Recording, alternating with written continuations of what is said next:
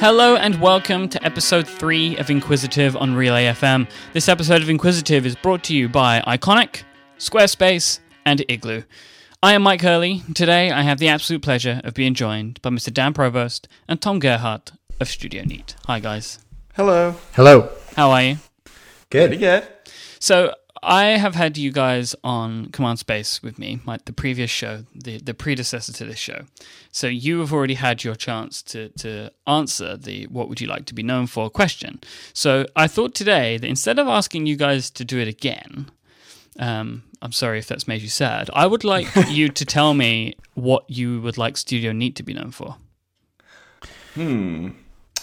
Okay. Dan, you got an answer? Sure. Yeah, I think what I would aspire to at least is having a reputation of reliability. And by that, I don't mean reliability of the products, but more of a business. So for example, if we were able to have a reputation of, like Studio Neat put something out, I'm going to check it out by virtue of, them doing something because it will be, interesting or useful or delightful in some way. So that's kind of my aspiration for Studio Neat as a company.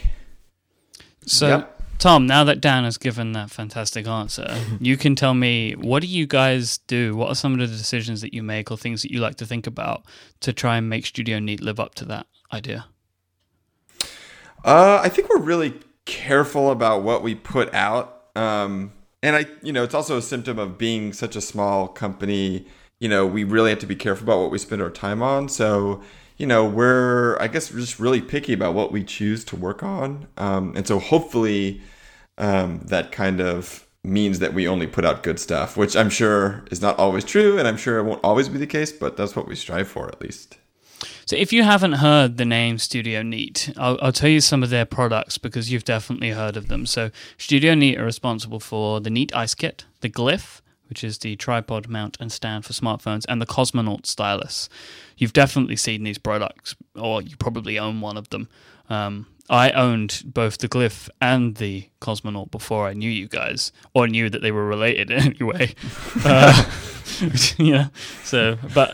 this is how things go. Great products and such. So I want to kind of get an idea from you guys, and Tom, I'll ask you this as well. Where did your passion for creating physical things come from? Because you guys, you've made a bunch of apps as well, but you can correct me if I'm wrong, but I feel like your focus as a company is around physical things as opposed to apps, and the apps kind of support some of the stuff that you make. Yeah, it's just really fun making physical things. It's a really, the manufacturing process is a real challenge, but it's also really fun to kind of interact with, literally interact with big machines and also just the machinery of industry. And I think Dan and I both just really, love the tactile qualities of objects, and we love thinking about how something feels. So it's really fun to think about that in software as well, but there is still something about a product being physical. And so, I think it's always going to be the case that we make physical things. I think if software was more profitable for us, we would make more of it. I think we find ourselves holding back on that front sometimes, just because it doesn't really make that much. It doesn't make a sustainable business for us, really. But yeah, I don't know. There's just something to it, I think. Dan, do you have a different answer than me?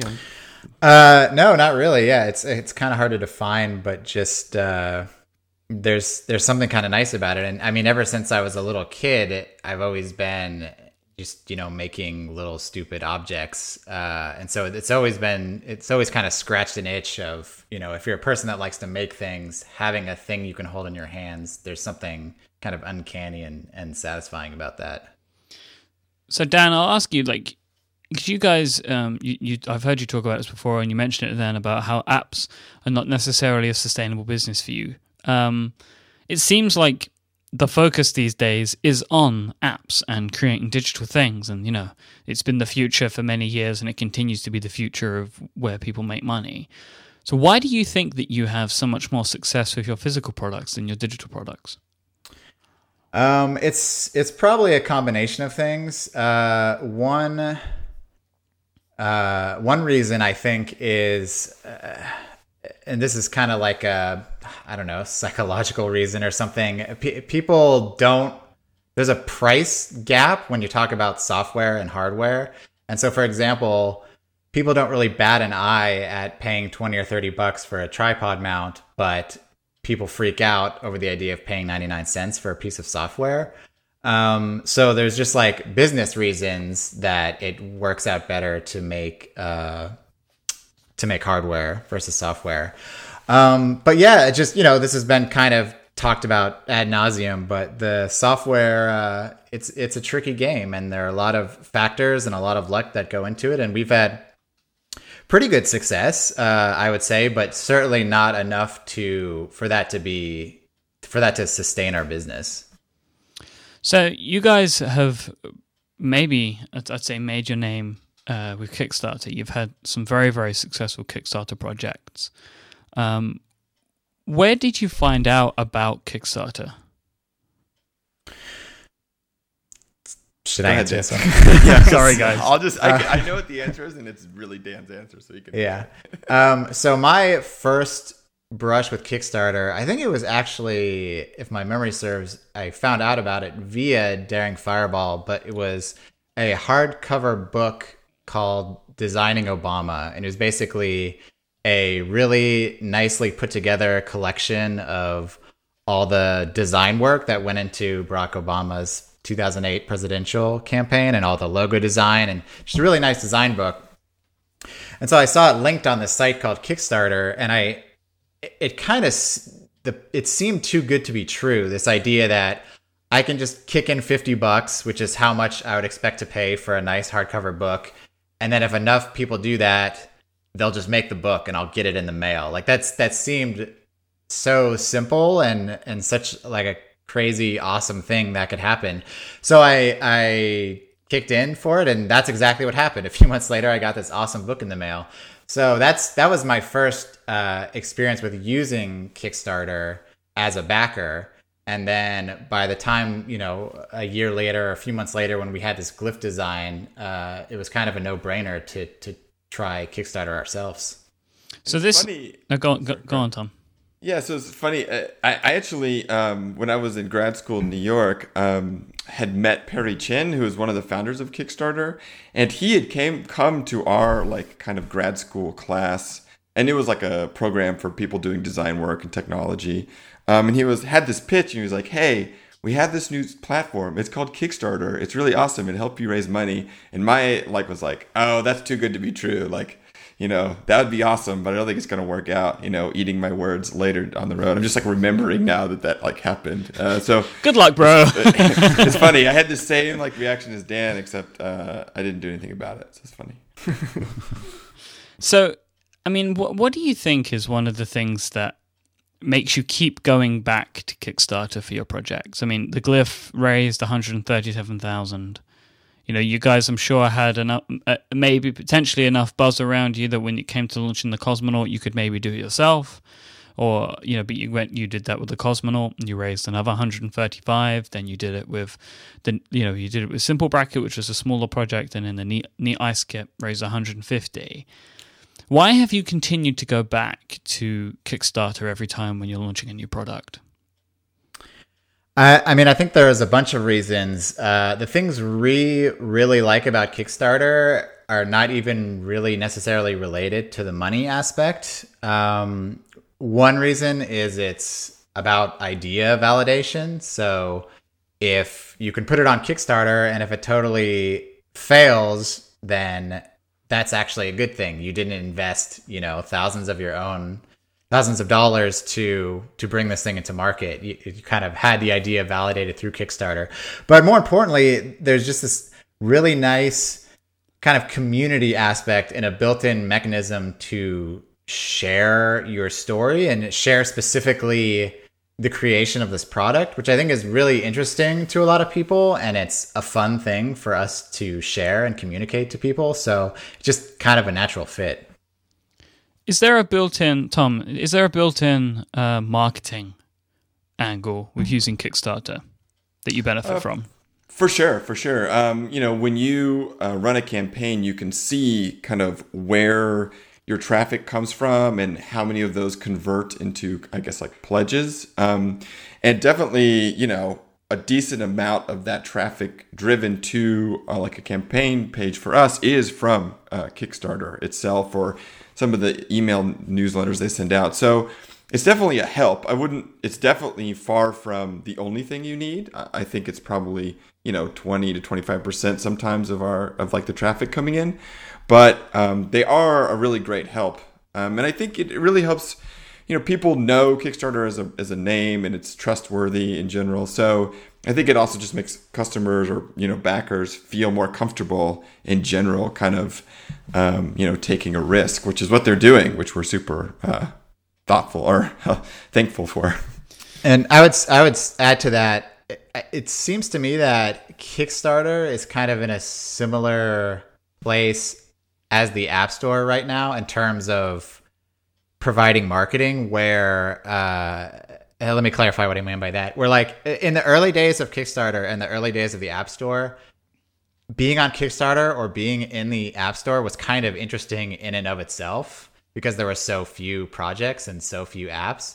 But now they've kind of reached this equilibrium where it's just like a trusted place to either back a project or get an app, but neither of those facts are interesting enough in and of themselves to like provide marketing, if that makes sense. So, Dan, you mentioned about the idea of validation and the community and stuff like that being worth more than like the money raising aspect. If you guys were to do this type of thing on your own now, surely you would keep a larger amount of money, right? You wouldn't be paying any fees or anything like that. Are the benefits that you get from Kickstarter, do they outweigh that cut? And are they continuing to as you go down this path? I think so. I mean, we always, we're still, continuing to learn as we go, and we haven't put every project that we've done on Kickstarter. There's been a couple hardware things and some apps that we've just done independently. So we really just take it on a case by case basis. But to more directly answer your question, the fees on Kickstarter are actually pretty minimal. It's only about 5% that Kickstarter takes, and then another roughly 5% credit card processing fees.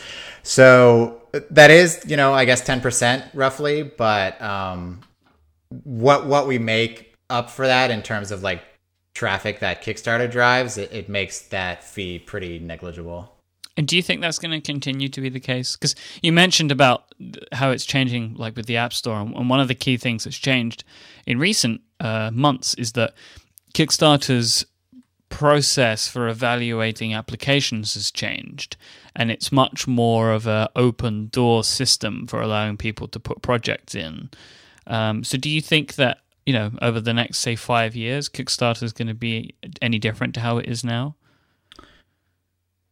That's a good question. I mean, I really trust in Kickstarter as a company. I've interacted with Yancey quite a few times and know some of the other employees, and I think just their heart is in the right spot, and they make kind of decisions in a really thoughtful way. So I have total confidence that, Kickstarter is still going to be around in 5 years, and it's going to be functioning roughly in the same way. But in terms of, adding features or changing this and that, I'm sure they're going to continue to build out their platform. But yeah, I think it'll definitely be pretty much the same. Cool. I want to talk to you about the Neat Ice Kit, which is your most recently completed project. But before I do that, I do have one of our sponsors that I would like to talk to you about today. And we have a brand new sponsor to Relay FM today. This episode is brought to you by Iconic, which is a photographic tribute to Apple and design.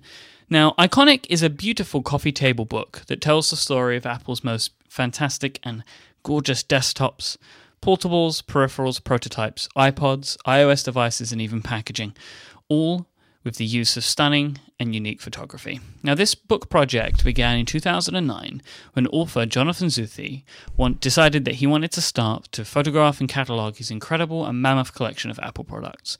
Over 4 years, the team working on Iconic took over 150,000 photos, choosing the very best examples to put into this fantastic 350-page book.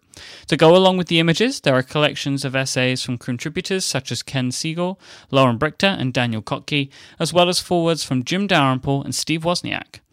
Now, I want to take a quick moment to talk to you about a product that I've loving to look at pictures in with Iconic. So basically, Iconic is this just huge book. I was so surprised at how big and heavy it was. It's like a coffee table size book. It's not the size of a coffee table.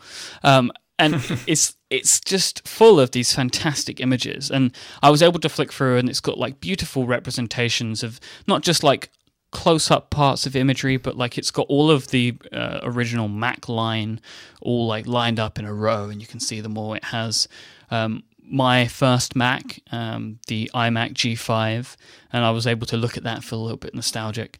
But then it also has some really cool stuff. Like one of my favorite pictures in the book is all of the iPod packaging, like just a massive iPod boxes and packaging, just all in one huge photo.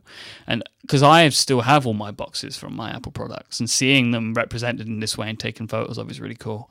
And they even have things like beautiful pictures of the iPhone Bluetooth headset and the iPod Hi-Fi. Like, so it's just really fun to just look through and just see all of these fantastic images of these beautiful products. And they've all got like a bunch of them have little essays written with them or quotes from people. It's just a really nice way to enjoy these products that we've loved for so many years. Iconic has been fully self-published and is printed on fantastic paper stock and makes the perfect gift, not only for yourself, but for any geeky loved ones in your life. Now, we have a great deal for you. You can get 20% off on either the Classic or Classic Plus, which is made with even better materials edition, by going to iconicbook.com/relayfm. Thank you so much to Iconic for their support of Inquisitive. So go to iconicbook.com/relayfm. I think you get a real kick out of this.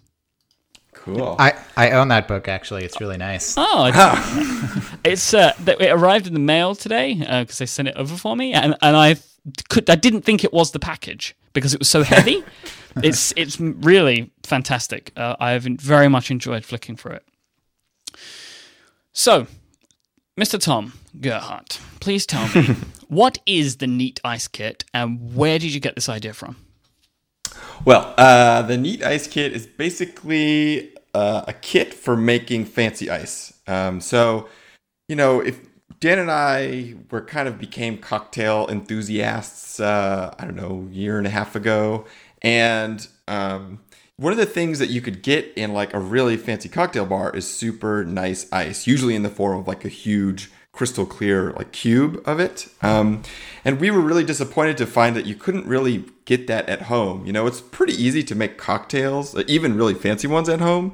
But we couldn't get the whole package. We couldn't get that nice ice. So when we were thinking about a new product to do, I don't know, about a year and a half ago now, we started thinking, wow, I wonder if there's any way we could figure out how to make some clear ice at home. And that kind of sent us on this long path that eventually arrived at the Neat Ice Kit, which is kind of a kit of parts, of tools, really. So the most important one is a ice mold that lets you make a 2x2 by 4 inch brick of ice. And that brick of ice, the top half is perfectly clear, right? So you have this big cube of ice that you can make. And then we give you tools to help you turn that ice into the shape that you need for any particular cocktail, right? So the real fun one is to split it directly in half. And so we give you a chisel, like an ice chisel, and like a little club. So you can split it in half with one kind of clean stroke. And then you'll end up with like a cube that's crystal clear. And you can put that in like an old fashioned or some other sort of drink that requires a large ice cube for slow dilution. And then also you could split up that chunk into kind of smaller chunks for like a Tom Collins or something that has a, kind of a thinner, taller glass where you need chunk cubed ice for. And then we also give you a Lewis bag that will help you crush ice. So, for mint juleps or things where you want kind of a lot of really cold liquid. So basically, it's kind of this fun kit for making ice. And that seems probably super hipster and super fussy and ridiculous to a lot of people listening right now. And that's kind of what we thought too when we were first kind of exploring this idea. Like, oh man, like this is maybe too silly. But what we found out, like through the process of doing this and kind of being fussy about ice, I guess, is that it's really fun to kind of go through this process. Usually making a cocktail is kind of a slower, thoughtful thing to do in the evening anyways. And we felt like adding this step of kind of ice curation or ice making was really fun. So that is what convinced us to kind of really do this thing and kind of pushed us over the edge into being like, yeah, okay, this like could be a product that we do. Was this kind of the process was fun, not just the tools. Dan, how much of this idea did you have prototyped before going on to Kickstarter? By the time we were ready to launch on Kickstarter, the idea was fully formed, which is kind of a recommended thing to do if you're launching on Kickstarter, to at least, have a functioning prototype of what the thing is you're doing. But getting there took, I don't know, 6 months, 8 months maybe of just crazy prototyping, just all kinds of ideas until we finally arrived at what was ultimately put on Kickstarter. And beyond the idea, we also had quotes and manufacturers lined up for every single part, right? So we were ready. We had drawings approved, oftentimes samples or production samples, all ready before we went on to Kickstarter, just because we know there's always trouble brewing in making physical products. So we were really ready. Actually, it's the most prepared we'd ever been for a Kickstarter project. Let's talk about that trouble. So at what point in the process, in like the 30 or 60 days that you have a project up, do you start working? So you've put it out there and you've got your quotes. At what point do you start approving things, ordering things?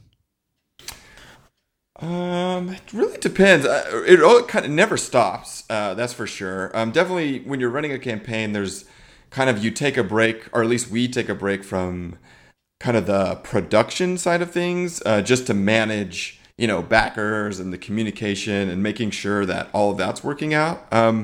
But as soon as we feel like we're pretty confident the campaign's going to work out, we start really solidifying, making sure all the drawings are perfect, making sure there's not any production problems we haven't thought about, and really, kind of confirming to manufacturers that, okay, we're going to be submitting a PO pretty soon.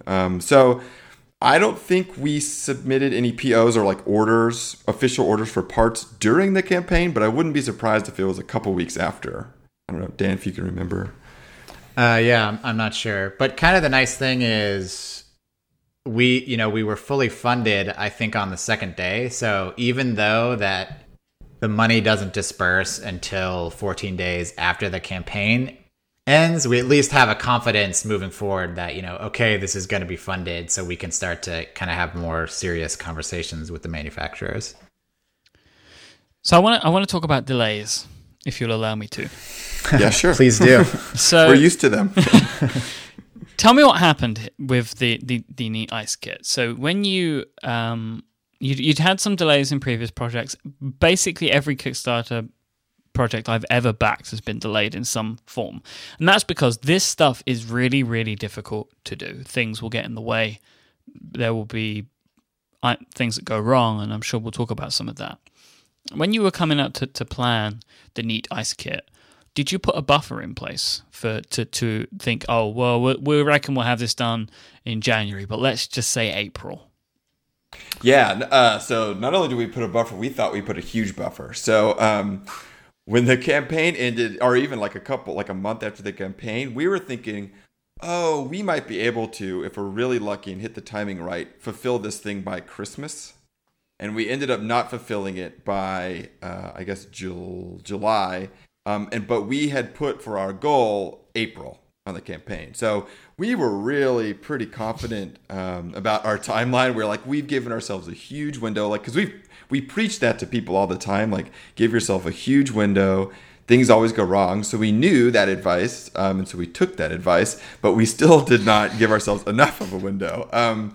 And so basically, the really super frustrating thing was we had all of the parts needed to fulfill the Neat Ice Kit in the warehouse by January, except for one of the parts. So we were basically ready to go in every way except for one part that it was the part that ended up having the problem. So, it's kind of, ends up being super frustrating. Every single link in that chain can be there except for maybe one that has the problem, and then you're kind of delayed. So that's why this stuff is so tricky is, you might be making 1,000 decisions and 999 of those go right, but the one doesn't, and then it holds up everything. So it's just it's one of those things. We've learned to kind of expect that, but it's always hard to communicate that to backers, and it's always disappointing. I want to come back to the communication because I think it's really interesting. But Dan, what was the part? It was the foam insulation that surrounds the silicone piece, which is, what the water is poured into to create the ice. So the most important part, basically. Pretty much, yeah. And it was frustrating because naively looking at it, like, it seems like such a simple part, and, you experience foam objects all the time, whether it's, an armrest in your car or, whatever. Like, it didn't seem like it was that hard, but again, that's kind of what Tom spoke about is stuff happens, delays happen. So yeah.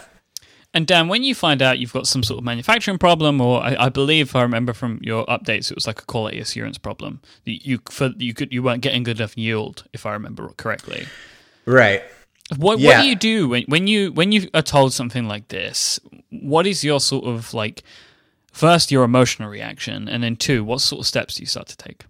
Yeah, first we just cry into a pillow for a while. Yep. And then, we have the special delay pillow that we bring out. Yeah, I mean, it boils down to problem solving. It's it's part of the design process. So yeah, you just you ask questions, you see if we can try different things, you try to get to the bottom of what is actually causing these problems, and can we maybe rejigger the geometry or do any number of things to eliminate them. But yeah, I mean, bottom line, it's just problem solving and kind of a back and forth with the manufacturer to see how we can get through it. Yeah, that's something that I think we definitely didn't kind of expect or know about when we started interfacing with, like, industry, I guess. And I think it's definitely something that is completely misunderstood, like, in the public, is everyone thinks of, there's a designer out there, he makes some drawing, maybe it might even be a digital 3D model, sends it to a manufacturer, and the manufacturer uses some fancy machine to make that perfect object over and over and over again perfectly. But in reality, what happens is you make a perfect drawing as the designer, you send it to the manufacturer. Even if they approve that perfect drawing, they use a machine that has to be calibrated and changes all the time. And then they're using a process that changes over time, right? So for the instance with the Neat Ice Kit foam mold part that gave us so much problems, we had the design done and production samples approved in November, or I guess early December of 2013, right? So that is supposedly the kind of part that you sign off on, made by the same machine that's going to make the 5,000 parts. It should be exactly identical. But what happens in manufacturing processes are, a lot of heat is generated, the molds wear out. There's all kinds of side effects that happen when you're producing something in, like, the order of thousands, right? And so there's a whole nother design process that happens as a designer when you're taking a product or design through manufacturing. And the unfortunate thing is, you can kind of learn to anticipate some of those problems, but these problems always come up that you have to then, design around. So all the time, our products change slightly after they go into production. And they're usually really subtle things that most consumers probably wouldn't even notice, but they're the things that Dan and I, freak out about. And it's also the stuff that, say, a company like Apple are masters at, right? So if I hand an iPhone to someone who's really experienced with injection molding or milling of aluminum, they marvel at the iPhone because they know the little details that Apple has to do to get that right over and over again are kind of insane.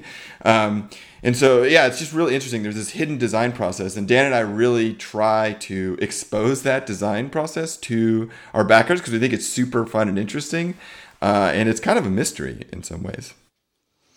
Dan, obviously, you guys are a pair. It's the two of you that run Studio Neat. When these sorts of things happen, when disasters happen, is there one of you that takes action faster than the other? Is there one of you that will deal with these types of scenarios? Do you have, is there one of you that works better in those sort of environments?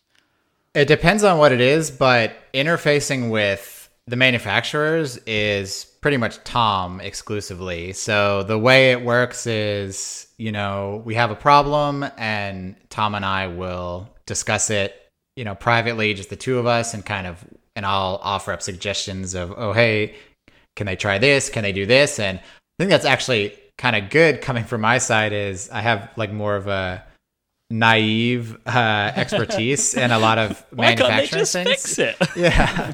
So I think that might help, just having that perspective. But we chat about it, and then Tom is the one that is kind of communicating back to the vendors and the manufacturers. And then how does, I mentioned we come back to this, how does the communication part work? How do you decide to communicate to your backers that there's delays? How often do you communicate? What sort of tone do you take when you're doing it? Yeah, and so I guess that's my role then, is kind of more the front end, communicating to backers and sending the emails and all that sort of thing. And so again, that's just Tom and I chat about it and just come up with a consensus of what we think, feels right and correct. And that's pretty much it. There's not much of a science to it. It's more of just us chatting over FaceTime and coming up with what we want to do. I would say, though, that we have learned I think over, we've had delays and kind of had to deliver bad news several times during Kickstarter campaigns. And I think as we have learned to expect those things and deal with them emotionally better, we've learned to communicate better about those problems to backers. Because especially, because there's comments attached to all these updates and things like that, it's very easy for kind of sentiment to be swayed very easily by, individuals. Yeah. And so there is kind of a dance. It's not very political. Dan and I are super straightforward with all this stuff, and I think that's the way you should do it. But, say we have a problem, it seems to work out better for us if we're really clear about what the problem is, what we're doing to address it, kind of just say everything we know and try to be upfront and don't leave people guessing. Because then, a couple commenters might get on and kind of, get angry or frustrated or, whatever. And that could kind of lead things off the rail sometimes. So it is interesting. It is kind of like this political PR thing in a way. But we just choose to try to be as honest and straightforward as possible. That seems to kind of be the best course. But it definitely is. All of our updates are very thoughtful, even when it's good news. Just because we've learned you got to set expectations. So I want to talk about one of my favorite things about the Neat Ice Kit, which is the packaging that you guys put together.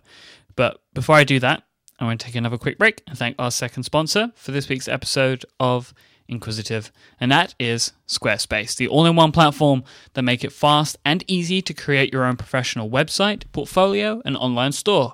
For a free trial and 10% off, visit squarespace.com and enter the offer code QUESTION at checkout. A better web starts with your website. If you're listening to all of this and you're inspired to go out and start your own thing, maybe you want to start a blog or a podcast, maybe you have an idea and you want to sell a product in an online store, then there's no better place to turn than Squarespace. They give you all of the tools that you need to allow you to quickly and easily get your project live on the internet. Squarespace provide a full package. They give you the control to create something you love that looks amazing and professional. You have access to beautiful looking, professionally designed, mobile responsive templates, and powerful but simple to use page building tools, which allow you to make your pages of your website look exactly the way you want with a drag and drop page building system. Squarespace feature Typekit and Google Fonts right out of the box. This allows you to select a truly beautiful typeface for your website or blog, and they integrate with a bunch of your favorite social services like Twitter, Instagram, Facebook, and many more, so you can push content out to them, but you can also bring content in. Like, for example, if you want to feature a gallery of images, and you want that to be from your Instagram feed, where you can just drag and drop a content block, which is the Instagram block, onto the page. You can resize it the way you want, and you can fine-tune how you want the images to be shown, and it will show up on your site. Or maybe you have a folder of Dropbox images. You can just point Squarespace to that folder, and every image that gets added into it will be added automatically into your gallery and displayed to the viewers of your site. All of this is done in conjunction with, and well, you get 24/7 award-winning support over email and chat. So if you have any problems, Squarespace are always there for you, and they have teams located in New York City, Portland, and Dublin. And this is what allows them to be truly 24/7, as they have teams located on both sides of the Atlantic. They have a selection of awesome apps as well that can help you manage your site, check your stats, and so much more.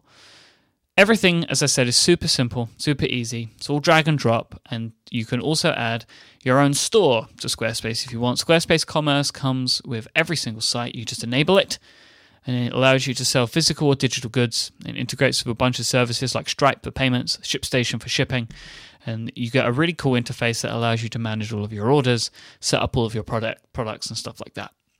You can start a free trial out right now with no credit card required, and you can start building your website on Squarespace today. When you decide to sign up, make sure that you use the offer code QUESTION. Not only is that going to get you 10% off your first purchase, you'll also be showing your support for Inquisitive and Relay FM. We thank Squarespace for supporting us, so you should go support them too. At Squarespace, a better web starts with your website. So when I received my Neat Ice kit, which I was very excited about, I was really surprised at how good the packaging was. Not that I didn't expect it from you guys, but it's one of those things. Packaging of a product is like a nice to have, because ultimately the box, the outside cardboard box, is probably going to get thrown away. So why do you spend time and money and effort into creating something that looks fantastic, has a real nice tone, and there's even like some really cool instructions and stuff like that? Why do you guys take so much time to make that experience so nice? And I'm going to throw it to you, Tom. Well, I think for one, Dan and I love that stuff as much, I think, as anyone does. When you were talking about the like Apple packaging with the first sponsor read, it's like, yeah, that stuff is so awesome. And I think part of it is just like personally, we love that stuff. But I would say the bigger reason is we love that you love the packaging, right? And that is exactly the kind of thing we want to be known for. Like thinking about as much stuff as we can and being thoughtful and basically just bringing delight to your life, right? So although, it's easy to skimp on that stuff, it also, we think, really shows when you don't skimp on it. And it's funny because we try to be really efficient with our packaging as well and thoughtful. So the cool thing about the Neat Ice Kit packaging is the box that gets shipped to you in the mail is designed to be the actual box that the Neat Ice Kit comes in. So typically when you have a product, you design a product, it has its own fancy printed box. And then when it's put through the mail, it's put in another cardboard box, right? And you have to open two cardboard boxes. So with this, for the Neat Ice Kit, we designed it to where you could ship the real box. And we think that customers really appreciate that. I think it'd be something that would be easy to kind of write off.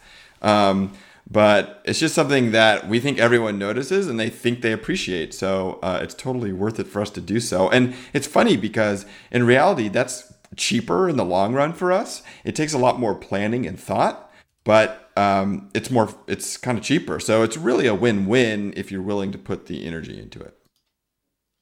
And which one of you designs all of this stuff? If you guys do it, I don't know if you have somebody help you with it.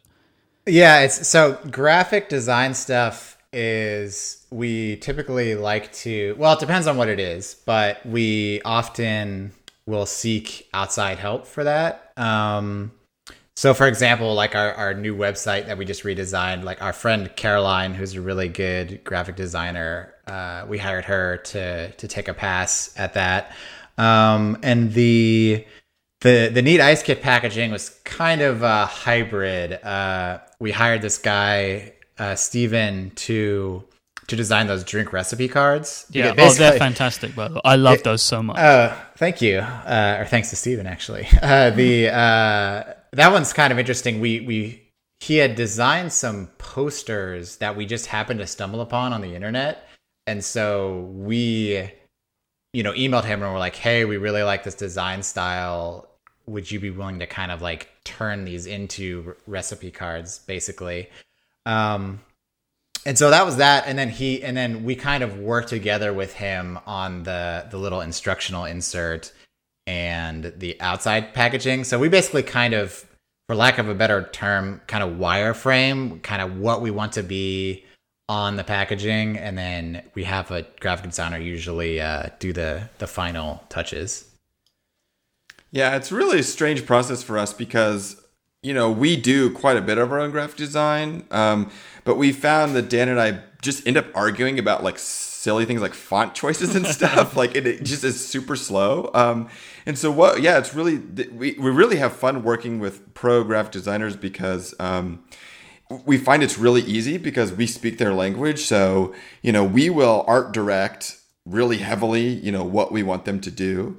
And then it'll usually just take a couple rounds of design for us to arrive at the right thing. And then sometimes we'll even take the files from them and kind of tweak them again. So it's this really weird kind of incestuous design process, which I think designers like it, but I don't know. But for us, it's really fun. And so if we could do that all the time, we would. But there's just constraints of time and money typically with that. But yeah, it's this weird cooperative process, and that's kind of the only thing we outsource on the design front is like 2D graphic design. Pretty fun. So the Neat Ice Kit is up for general sale now at studioneat.com, along with some of your other products like the Glyph and the Cosmonaut. Do you have like a warehouse with a bunch of drones in it? Like, how do you manage that? How does that process work now? Are they sitting in Dan's garage? Like, what's happening? Yeah, so all of our from the very beginning with the Glyph, we decided to outsource order fulfillment. So all of our stuff is sitting in a warehouse, not in our garages. So when I guess to rewind to our first Kickstarter, when we did the Glyph, we had a tier where you could get a 3D printed prototype like a month in advance, basically.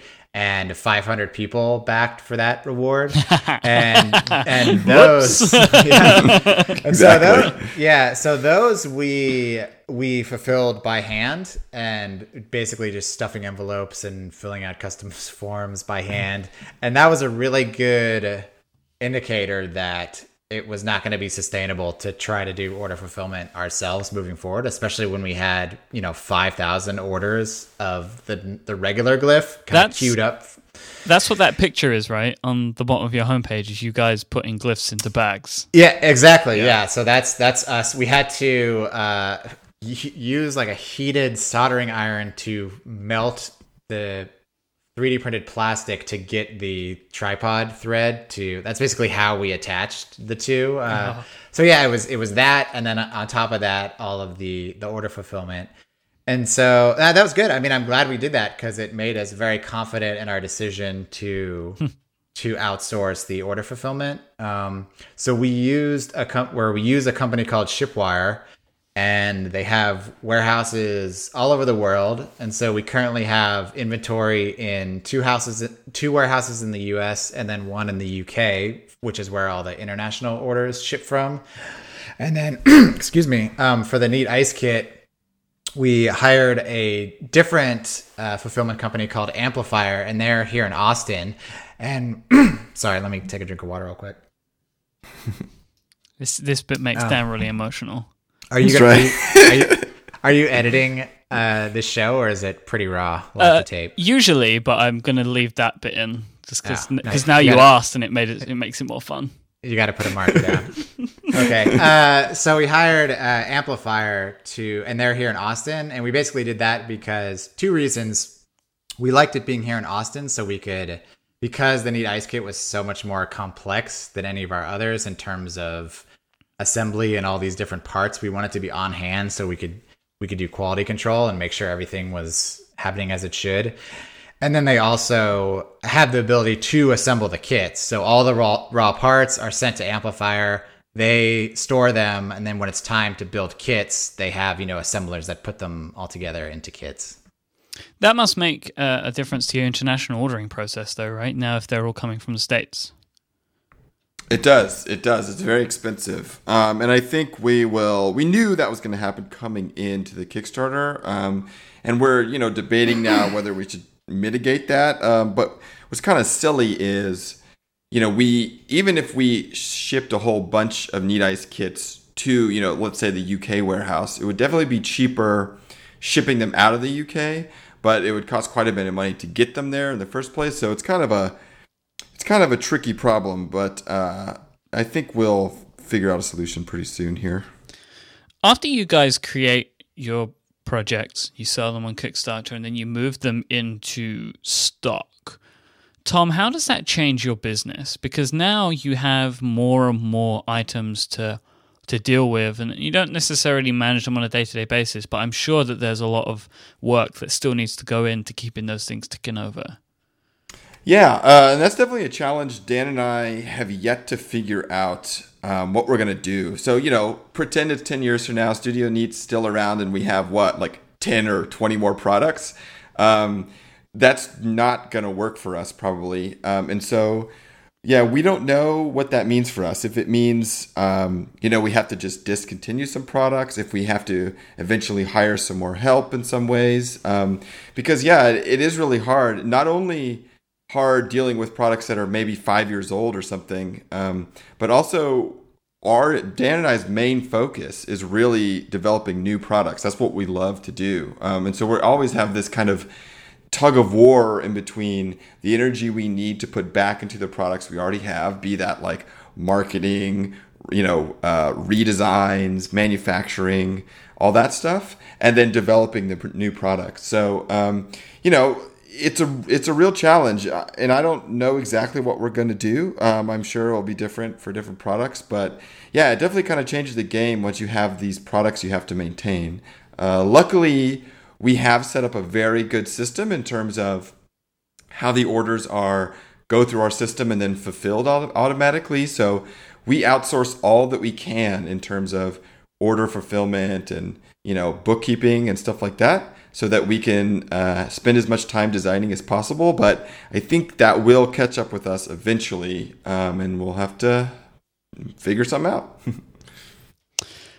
So I would like to ask you both now one very quick question, and it may not be a quick answer. Dan, what is the biggest lesson you've learned from the Neat Ice Kit? The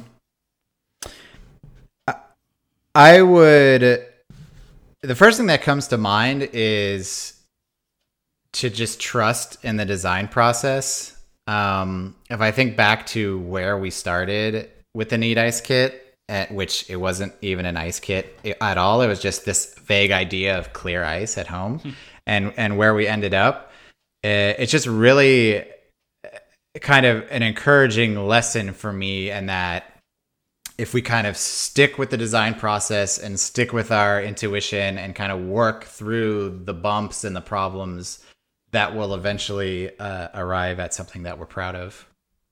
And what about you, Tom? What's the biggest thing that you've learned? Same. I would say, except that even like on the manufacturing side. So I think Dan was more referring to the design side, because we thought we almost didn't do this product at all, and then we kind of stumbled on something really great, and it changed everything. But even on the manufacturing side, we'll get there, right? There's always going to be problems, and we'll eventually get there. And, it is just like a confidence building thing where, this was by far, so Mike, this product, the Neat Ice Kit, has 16 parts in it, including all the packaging and stuff. And so for us, this is like an order of magnitude bigger than our other products. And so it was like, oh crap, this is a lot of stuff we have to deal with. So it was really great, coming out the other side. There was some bumps in the road, but we got there. So I think it is just like we can do it, and just to trust that, we can solve these problems and it'll work out. So you've gone from your most complex of products to now, I'm going to guess and say that the Simple Syrup Kit is maybe the most simple that you've worked on. Now, this is your current, as we are recording, which is the 3rd of September, the Simple Syrup Kit has 16 days to go on its Kickstarter, and you have just under $4,000 left to go to meet your $25,000 goal. Dan, am I right to say that it is the most simple project that you've worked on, and what is the Simple Syrup Kit? Yes, refreshingly so, especially coming from the Neat Ice Kit. So yeah, the Simple Syrup Kit, as the name implies, is just a kit to make your own simple syrup at home. And so most people, when they're making simple syrup, it's equal parts sugar and water, and you boil it in you boil it on the stove and then put it in some kind of container. And so we basically just wanted to create a much nicer experience and just like remove that little bit of friction. So the Simple Syrup Kit is just a nice glass bottle with printing on the side to indicate where to fill the sugar and water. And then you cap it with a really nice pour spout and cap that we hunted far and wide for. And you shake it to dissolve instead of boiling. So it's kind of a cold process instead of a hot process. And once you do that, then we also include a marker where you can mark the date on it, so you know when it's going to expire, because simple syrup lasts about a month. And that's pretty much it. So it also includes a funnel, so it's easy to add the materials to the bottle. So yeah, it's just like a really kind of nice, thoughtful thing where if you're into making cocktails and you make them often, then it's a really nice thing to have. So, Tom, Dan has said that this is a simple project and by design. Could you have made a more complex version of this idea, or is this just the idea you had and it's the best way to do it? Or did you like sort of pull back a bit and try and make this a very simple project?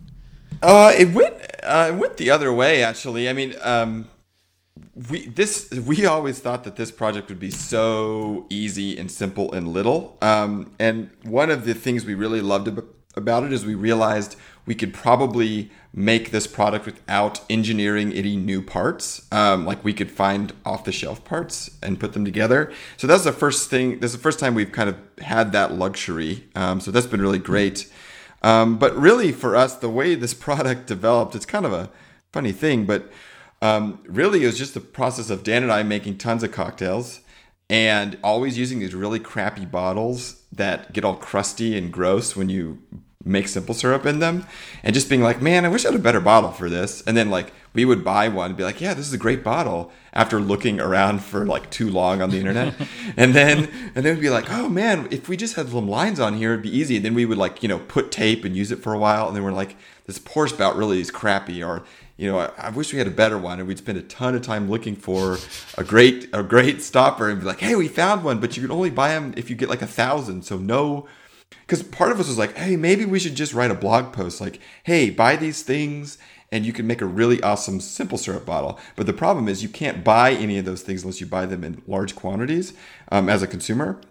So it really just ended up, it's like, hey, wow, we have this really awesome simple syrup bottle now. Let's see if anyone else wants it. So it was kind of this strange product for us where on the surface, it's really simple and kind of, there's not a lot of engineering or a ton of novelty in the design, but it's definitely something that you could not get otherwise. And we've learned that it's just really awesome to have. So, yeah, we are comfortable with it being really simple, and we were just like looking forward to it being like easy for once. Dan, what lessons have you taken from maybe the Ice Kit or other projects that you've applied to this one? That's a good question. I mean, you can definitely see traces in our other projects. You know, we've started to follow a template. We kind of established a template for ourselves that we somewhat follow throughout, and I feel like we're kind of continuing to hone it. And it's kind of interesting. There's little things. Like, I think every one of our Kickstarter videos ends with one of us saying, "Thanks for watching and have a great day." Like that exact wording. So there's like these little ticks that I guess are present throughout. But yeah, I think with, you know, to give a general answer, with each Kickstarter we kind of learn something new about either communication or how we're doing our reward tiers or how we format the video, and those lessons that I would guess are all present on the Simple Syrup kit. You mentioned go on, Tom. I just have a little random one. So we made parts in China for the first time with the Neat Ice Kit because we had to, and I think that was a big lesson for us in that it can be very difficult, but also it is possible. And then none of the parts for the Simple Syrup kit are at this point going to be sourced from China, but I think that's definitely was a big threshold for us, and so I could see that coming into play pretty soon. So that was nice. Difficult. Do you go out and see that stuff? We actually work with a guy named Josh, who is our kind of intermediary. He's like our eyes and ears in China. He's your man on the ground. That's right. He's our man on the ground, and he also helps us find vendors. So it's really great, you know, being able to have someone there who we trust in terms of communication, especially with the Neat Ice Kit stuff. I mean, it would have been even more of a nightmare without his help. So that kind of enabled us to get there. You mentioned the video, Dan, and I loved the video you did for this project. I think it's my favorite of the ones that you've done. It feels like it has a different style, like a more humorous and comedic style than other videos that I've seen that you guys have done. Was that a conscious decision that you made? Yeah, and thank you, by the way. So yeah, I think it was conscious, and I think part of it had to do with just a self-awareness, like Tom was saying, that, you know, this project is a bit simpler than our other ones. It's kind of a smaller one, you know, maybe a little bit more casual.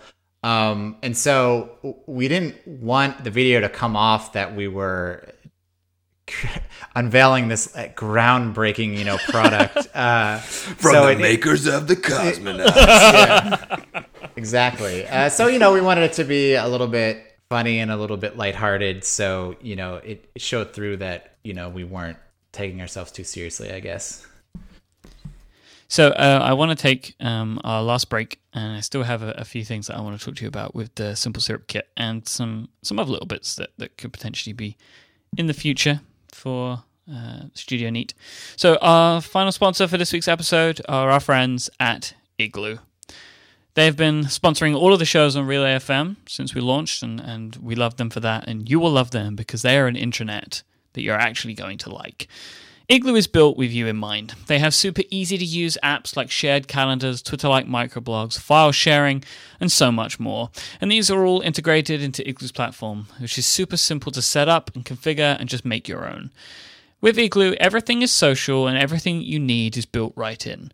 So when you upload a file to Igloo, maybe you write a blog post or maybe you post that big presentation that you're doing next Wednesday, your team can share it around, they can comment on it, rate it, and like it. This is just like the social apps that you're used to using every day. It brings something a little bit more fun and refreshing to the day-to-day when you're at work. With Igloo's latest release, you can also manage the tasks that are associated with your content. So let's say, for example, example, you're trying to find the best spout to put onto a glass bottle, and you're sharing this around within your team, well, you can say, oh, Tom has to go and talk to our man on the ground and that sort of thing. And you can assign those tasks around within your group at work. Tasks is the latest app to be integrated into Igloo's intranet platform, and it was just released to all their customers with their most recent Unicorn release, which is the name of their version. Igloo's task management is designed with people in mind, just like everything else at Igloo. So you're able to manage your projects, your personal to-dos, and everything in between in one unified view, all inside of your intranet. If your company has a legacy intranet built on SharePoint or old portal technology, you should be giving Igloo a try. Or if you just want to be more connected, more social, or more productive in your workplace, Igloo is for you. And it's free to use with up to 10 people, and you can sign up today by going to igloosoftware.com/inquisitive. Thank you so much to Igloo for supporting this show and all of Relay FM. Show your support to them and us by going to igloosoftware.com/inquisitive. So, Tom, do you think that the simplicity of this project has an impact on it, either positively or negatively?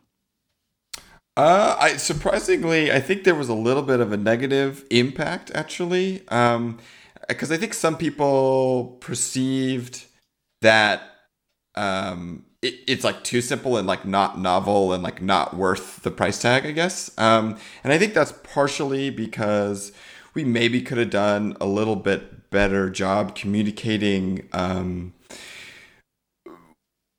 guess, some of the innovation in it. And so, yeah, it's been interesting for us seeing some of the feedback. I mean, in general, it's been positive. But, you know, we kind of read everything. And as you've talked about before, Mike, you know, we kind of, the negative ones go to heart real easily. And so, yeah, it's been interesting seeing people being like, oh, like I don't get it, or oh, it's not worth it. And we think that that's a symptom of it being kind of a little more simple, and it is like kind of on the surface a glass bottle.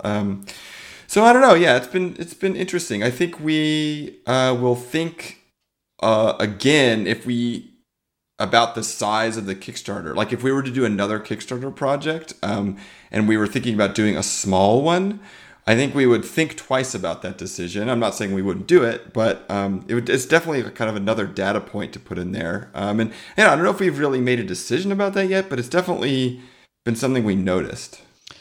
So I love your branding. I love the branding for both of these things. I love that they're called, like, you know, you've got like, it's basically called the Simple Syrup Kit. And that's kind of, you know, or I see it as like a play on words, because yes, it's simple syrup, but it's also simple to like it's a simple thing to do. Do you think that this branding, Dan, has any impact on that? Do you think that there is a different way to brand it to maybe have it make it look different? I'm not sure. I mean, I guess there's certainly you could do something different. But this kind of was always the name for it. I don't even know if we ever considered anything else. Yeah. I think it felt wrong in some ways to kind of invent a name for it, I guess. Like, you know, like the glyph for the cosmonaut, for example. Like it seemed like it didn't need that. We could just call it the Simple Syrup Kit and it's self-explanatory. Yeah. So yeah, I'm not sure about that one. Your pricing, like the backer levels are interesting to me in this case, and you kind of mentioned in a video, and you've mentioned here that like really this was a case to getting to 1,000 because that's the limit that you get to order the product. So you kind of have two tiers. One is $25 for one, the other is $50 for two. It's like, so my understanding is this is an order limit of your supplier. Has this changed the way that the funding process has gone for you in any way? Or did you think about it differently going into it? Were your goals different to how they would usually be? Yeah, in some ways. We were just lucky that it could be smaller. So usually like 1,000 orders of something is not enough to have something produced. You know, especially for injection molding something, you know, you need to make 10,000 of something usually to have it work. So the fact that this could be smaller was really nice. And so we've always kind of thought of this project as being smaller in general or it could be smaller. So the stakes were not as high. So yeah, definitely it kind of, that goal being small or being able to be small really informed almost all of our decisions around the campaign and the video. And, because if you look around on Kickstarter, there's basically, I would guess, very few, if not zero, physical products that have a goal that's small. And it's just because of the kind of particularities of, the kind of parts we could order. So yeah, for us, this is like a nice little experiment of what happens when you use off the shelf stuff and you don't have to, make your own parts. So we'll see how it turns out. Because it's interesting. Like this kit is like the perfect like sort of partnership for people that bought the Neat Ice kit, right? I assume that was kind of the idea. You're like, well, if you've got this, you're going to want this. And that was kind of like, because I've started making old fashions since getting the Neat Ice kit at home, because I never made them at home before. And the way that I make simple syrup is dumb. And it's frustrating. So I was very excited to see this project because it's going to make my cocktails better. I don't really. It's not really a question. It's just something. What do you do? Well, I read. So basically, I don't want to have a store of it in like some random bottle, right? I figured I would need to get a bottle, which is what you guys are providing me. So I read online that you can kind of create sort of single servings of it by taking like a sugar cube and adding a little bit of water and putting it in like a beaker and shaking it, right? Mm-hmm. It's such a bad way of doing it. And I'm very excited to get the simple syrup kit to make my life a bit easier in that. Because I tried to make a bigger batch and it was like boil it. And I was like, I don't want to boil it. But yeah, so there you go. Yes, Mike, this is exactly for you. Exactly for you. It's just for me. I'll buy 1,000 of them. Isn't it ridiculous that we're three adult men here talking about making sugar water? But the funny thing is, if you are making a cocktail every night, this is the thing that is the biggest pain, is the simple syrup. And so that's where we get all this, that's where we think all the value lies in this simple syrup kit. So yeah, glad to hear that we'll be helping you solve your problems, because that's not right what you're doing. No, it's horrible, but I don't really have another way of doing it until you guys just ship me this product. There's an interesting thing that I've noticed where currently the maths on your project are not really working out for you. So, I'm sure you've looked at this, but basically you wanted 1,000 and you set a goal of $25, 25,000 as your goal, but currently, you have more money than the amount of orders you would think you'd get. And I believe this is obviously due to international shipping, right? Because people add $15 for international shipping, like me. Did you account for this beforehand? Certainly, yeah. You have to. And really, shipping is... I think the bill for our Neat Ice Kit shipping, just to the Kickstarter backers, was, I think, $18,000. Whoa. So, and it actually might be higher than that. So that's the thing that's really tricky about all this stuff is there's a ton of hidden costs with order fulfillment and shipping that are basically weight based, right? So this simple syrup kit will probably be pretty similar in what it costs to ship the Neat Ice Kit, right? It'll be probably $15 to $18 for international shipping, just for the shipping costs. So yeah, you have to be really careful when running Kickstarter campaigns that you think through the whole process, because it's really easy to get bitten by those shipping costs. They're and even in the US it's between 10 and 12, right? So for every Neat Ice Kit or simple syrup kit that we ship, we're just eating those $10 or $12, right? That's just like money that's we're eating basically, right? So that's why you love international orders more than domestic orders, right? That's what you're saying, basically. Well, it helps. We're nice to pay, we're happy to pay for you guys. Yeah, exactly. Well, no, but it's funny because it ends up being about the same. Like at the end of the day, the shipping rate that we charge you, quote unquote, on the campaign is less than it costs, right, to actually ship it. So it works out in that way. So you're going to end up, when this project funds, you'll probably have, I don't know, 750 or 800 actual people that have bought one of these things. Because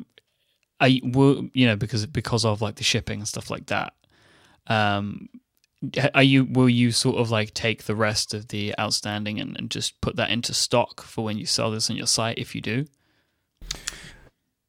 Yeah, that's what we usually do. That tends to be our approach. Is on all of our past campaigns, we always order quite a bit more than how many Kickstarter backers we have. Usually it's about 2 times as much. So like on the Glyph, we had about 5,000 backers, and our first order was for 10,000 of them. And so that's what we generally like to do is, the extra money doesn't go in our pockets. It goes into making more inventory that we can then, sell on our website. Well, it makes sense, right? Because I'm assuming, because in my actual day job, I deal with paper production. And one of the most expensive things in producing like items that are mailed to people, like letters or interesting direct mail packs, the main cost is spinning up the machines. And once you spun up the machines, the cost of producing the items goes down significantly. So, like if it costs $5,000 to make 1,000, it doesn't cost $10,000 to make 2,000. So, is that why you guys do it? Because if you took the profit, but then you had to order another 5,000 in 3 months, it's going to cost you more than if you would have just. Exactly. And a lot of times you actually don't have a choice. A lot of companies have MOQs, or minimum order quantities. So, for instance, if you're making, or these bottles, actually the Simple Syrup Kit is a perfect example. You cannot buy this bottle or this cap unless you buy 1,000 of them, right? So, we don't have any choice. And if that number was 2,000, we don't have a choice, right? So typically, like for the Neat Ice Kit, we made extra parts, and it is because there was kind of a minimum order quantity. And really, that's what's great about Kickstarter is it can function as a kickstart, right? So, for the Glyph, it was really a kickstart because, instead of, Dan and I made zero profit from the Kickstarter, right? All of that extra money went into inventory for the company so that the company could then start to become a company, right? And like start moving and have some revenue and stuff. So that's kind of how we view it as, money basically never goes into Dan and I's pocket. It always just goes back into the business so that we can continue to do the stuff, we do, right? So yeah, it is tricky. The numbers game is tricky, but it does usually end up working out where we order quite a bit more so that we can get rolling. So Dan, my final question today. Clearly you guys have fallen into the cocktail accessories market. Is this something that you plan to make more of in future? Like, because, previously it was the Glyph and the Cosmonaut were interesting sort of accessories for iPhones and iPads. And now you guys have moved into cocktail accessories. Are you going to continue down this vein, or do you have a brand new market that you're looking to get into? It's definitely a possibility. It seems we do like to be pretty capricious in what we decide to work on, but we have a couple other cocktail ideas, but they're basically in the idea stage. There's no prototype or anything. So it's something we're continuing to think about, but we're definitely open to exploring new areas. And we have some software ideas as well. So that pull will probably never go away, even though it's probably not in our best interest. So yeah, that's pretty much it. I do have one thing that's sprung to mind. I asked this of you, Tom. Do you get people like email you and ask you to make X? Like, please, I really need something. Can you make this? That has happened sometimes that happens. And usually almost everything in the world already exists. And so we could usually have seen something like that and could point them to it. It may not be the best version, but yeah, we sometimes get that. We welcome it, we're always open to hearing stuff. And sometimes, we have customers have ideas for products we currently have, like, modifications or changes. And sometimes, we really listen to them and implement them. So yeah, always on the hunt, kind of. So if you have any ideas, let us know. I'm assuming like the extendable GIF was one of those. Yeah, that was something that we wanted for a long time, and it was always just really difficult to get the design right. So yeah, I mean, we just heard that from customers all the time, like, oh, I would really want to buy this glyph, but I have a case on my phone, so it doesn't work. So yeah, I mean, we definitely listen to everyone, and doesn't usually make the decision for us, but it definitely helps. Dan, where can people go to find what Studio Neat are up to, and what should they be looking out for? Okay, well, you can go to studioneat.com and check out our freshly redesigned and responsive webpage. Very pretty. Very, very pretty. Oh, thank you. and then I guess Twitter @StudioNeat is another place where you can follow us. And if you are listening to this within 16 days of the 3rd of September, then you should go to Kickstarter and search for the Simple Syrup Kit and back it. And then also go buy a Neat Ice Kit as well, and you'll have the perfect pairing, and you won't be a fool like me shaking ice in a beaker. And all of the links to all of this stuff are in the show notes for today, which you'll find at relay.fm/inquisitive/3. If you want to find me on Twitter, I am imyke, IMYKE. This show records live every week. It records at 8 p.m. London time, which is 12 p.m. Pacific time and 3 p.m. Eastern time. I'll be back next week with another episode of Inquisitive. Thank you so much to Dan and Tom for joining me.